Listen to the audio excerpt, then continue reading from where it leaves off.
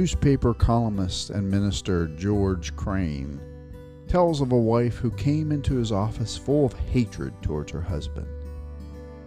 "I don't only want to get rid of him, I want to get even. Before I divorce him, I want him to hurt as much as he has hurt me."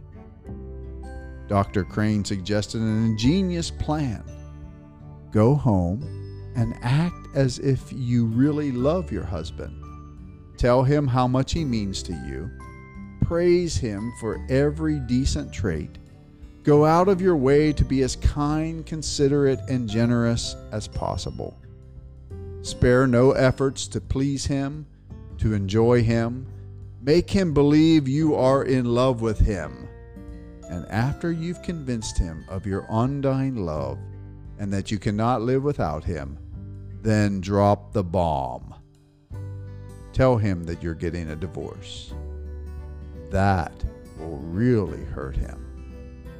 With revenge in her eyes, she smiled and exclaimed, "Beautiful, beautiful. Will he ever be surprised?" And she did it with enthusiasm, acting as if for 2 months she showed love, kindness, listening, giving, reinforcing, sharing.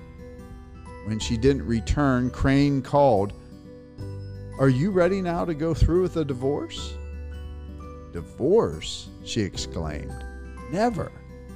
I discovered I really do love him." You see, her actions had changed her feelings. Motion resulted in emotion.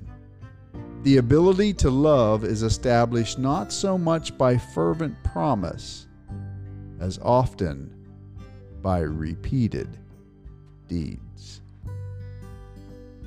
Thank you for joining me today on Take 5 with Pastor T.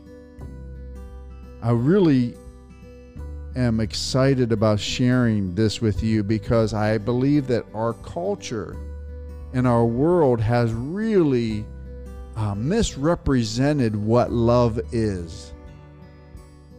That love is somehow some sort of feeling or emotion, where I would say that there are feelings and emotions involved in love, but real love, biblical love, love that endures is way more than just a feeling or an emotion or something that your heart tells you is right. Isn't that what we hear in our culture? Just follow your heart. Just follow your heart. Just follow your heart. And people follow their heart in and out of marriages, relationships destroyed. But it's just we're following our heart. Interestingly enough, that the Word of God says in Jeremiah 17 that the heart is deceitfully wicked above all else. Who can understand it? That feelings and emotions come and go. One day we feel sad. One day we feel happy. One day we feel whatever it is. But love is something that stands the test of time. Love is an action. Love is devotion. Love is what Paul said in 1 Corinthians 13. Listen to what he said love is. It's not that love feels these things, but this is what love is. He said love is patient and kind. Love is not jealous or boastful or proud or rude. It does not demand its own way. It is not irritable and keeps no record of being wronged. It does not rejoice about injustice, but rejoices whenever the truth wins out. Love never gives up, never loses faith, is always hopeful, and endures through every circumstance. Love is an action.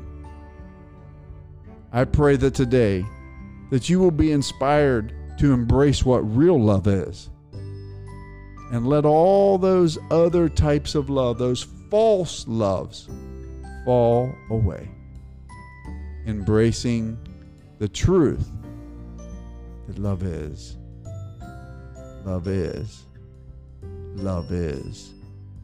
an action. In Jesus' name, amen. God bless you today.